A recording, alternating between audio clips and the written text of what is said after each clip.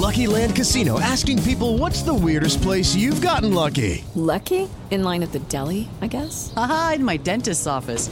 More than once, actually. Do I have to say? Yes, you do. In the car before my kids' PTA meeting. Really? Yes. Excuse me, what's the weirdest place you've gotten lucky? I never win and tell. Well, there you have it. You can get lucky anywhere, playing at LuckyLandSlots.com. Play for free right now. Are you feeling lucky? No purchase necessary. Void where prohibited by law. 18+. Terms and conditions apply. See website for details.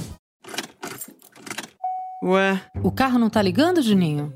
Deve ser problema na bateria isso daí. Nossa, mãe, faz tanto tempo que tá parado. Acho que é isso mesmo. E qual que é a entrada do carregador dessa bateria, hein? USB? Que mané carregador, Juninho? Chama a Porto Seguro que eles resolvem rapidinho.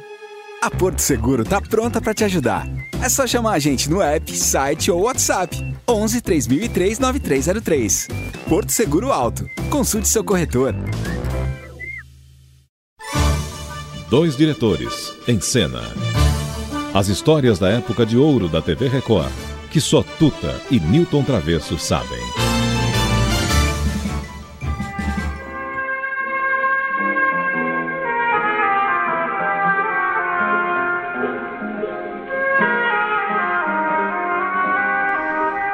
Não desanime, a música é triste, mas o cantor é fantástico. Minha vida era um palco iluminado, eu vivia vestido de dourado, palhaço das perdidas ilusões.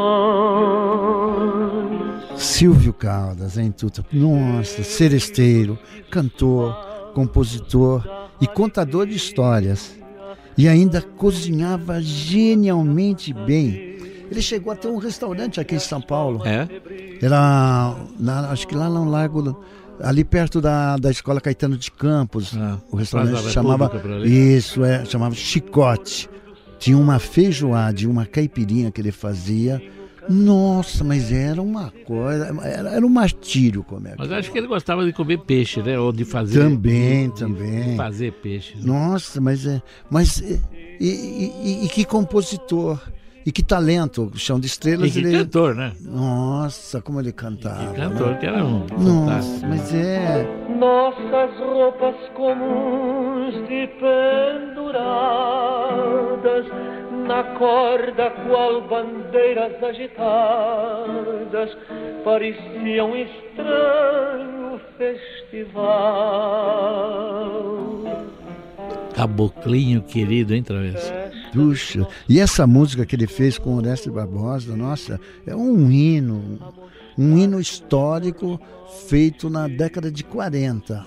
Olha, os anos passam e quando você ouve, olha que poesia, que letra incrível. É um tipo de orquestração feita para ele mostrar o que ele sabe cantar, o que ele é bom cantor, né? Nossa, isso é muita suave, né? Muita ternura. O Silvio Caldas tinha uma voz tão linda e como ele contava as historinhas tão... Era assim, uma pessoa de uma sensibilidade tão grande e uma pessoa muito amiga, viu, Tuta? Todos os programas que nós fizemos, mesmo na TV Record, durante anos, ele foi um grande companheiro, um sujeito que amava, ele adorava chegar no aeroporto para produzir o programa dele, para trabalhar o programa dele, sabe? Era uma pessoa de uma alma tão boa que... tô quase chorando, hein, Travesso? Mas é que a gente... quando eu lembro... Você tá me comovendo, Travesso. Não, é que quando a gente lembra do Caboclinho Querido, é fogo, sabe? Porque tudo, inclusive, teve uma época que eu fazia o Fantástico e até uma vez levei ele para... Semanalmente ele contava historinhas no programa, tipo o Chico Anísio, que tinha aqueles monólogos lá escrito pelo Marco César, lembra? Lembro. E foi muito triste porque ele saiu da Globo e foi pro hotel, era o Hotel Everest, e ele estava com o filho, ele desceu na porta do hotel e o menino saiu pelo lado da porta da rua e o ônibus passou, mas levou e ele perdeu esse filho. Foi muito triste.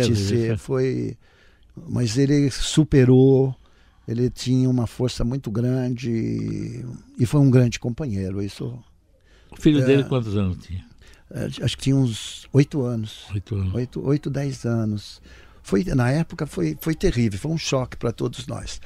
Mas ele soube superar, ele teve uma companheira também que deu muita força para ele. Sei lá, reverenciar. Talvez as lágrimas estão correndo aqui. Muito... Aumenta a música aí, para melhorar para o público. O público quer alegria, né? Da criança, tu não me sais da lembrança. Meu coração não se cansa de sempre, sempre te amar. Aloysio, se der, não é por nada, Tuta, mas seria muito legal se a gente terminasse essa homenagem, reverenciando nosso caboclinho querido, se a gente tocasse o seu primeiro sucesso, que era uma música da Ari Barroso, de 1931.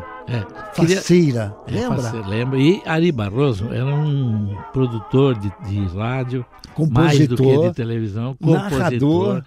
Compôs uma música que não é nem muito sucesso, que é a Aquarela do Brasil.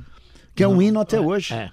Uma música incrível. Ele narrava futebol. Leônidas entrega Perazzo, Perazzo a Leônidas. Leônidas avança pelo centro, dribla o Mexedinho, sanduíches, gol. Ele tinha programa de calouros. Vou dar início a mais uma transmissão do programa Calouros em Desfile. Ele tinha programa de calouros, que ele batia um gongo lá quando o calouro era ruim. Muito engraçado. Né? E quando você vê tudo isso, você rememora Carmen Miranda, Aurora Miranda, nossa, tem Ângela Maria, Orlando Silva, o cantor das multidões. Grande. Eu caprichei na voz agora, hein, garoto? Precisamos trazer Orlando Silva pra gente rememorar alguns momentos que nós passamos e tivemos com ele. Nada além de uma ilusão. Mas naturalmente com a voz de Orlando Silva. Agora, Aloysio, 1931, com a Faceira, para terminar o nosso programa, hein? No samba gente bamba e gente bamba, e eu te conheci, faceira, fazendo visagem, passando rasteira, e desceste lá do morro pra viver aqui na cidade, deixando os companheiros tristes, loucos de saudade. Mais linda criança, tenho fé, tenho esperança de um dia de voltar direitinho ao teu lugar. Oi, vamos embora. Realmente o som não é daqueles mais fantásticos, né? Nessa época usava-se agulha no picape. No picape, agulhas de... Nem sei do que era, aquelas agulhas que se desgastavam. Era uma agulha portuda pra caramba, que passava... Quase que uma agulha mesmo, né? E era o disco 78. E o disco 78, que naquela época, pra quem não lembra, os discos eram 78. Uma bolacha pesada. Isso aí. Preta. Uma bolachona. Depois do 78 passou-se para o 33. Essa agulha passava no microsuco, né? Nossa, mas era... Eu lembro que eu mesmo tinha a rádio fazia as gravações dela em acetato. Meu pai tinha uma vitrola dessa. E eu lembro que teve uma época que teve problema, você não encontrava, porque eram agulhas RCA, você comprava uma caixinha com 50 agulhas ou 20 agulhas. E de repente ele começou a faltar e não tinha agulha para ouvir. E aí meu pai pegava alfinete, cortava o alfinete e encaixava ali no bracinho do picape e tocava, mas tocava uma vez só. Seu pai era o inventor. Seu pai era o inventor, Travesso. E como dizia o Chico Anísio, quem inventa o que é? Inventor. É o inventor. É o inventor. Dois diretores em cena.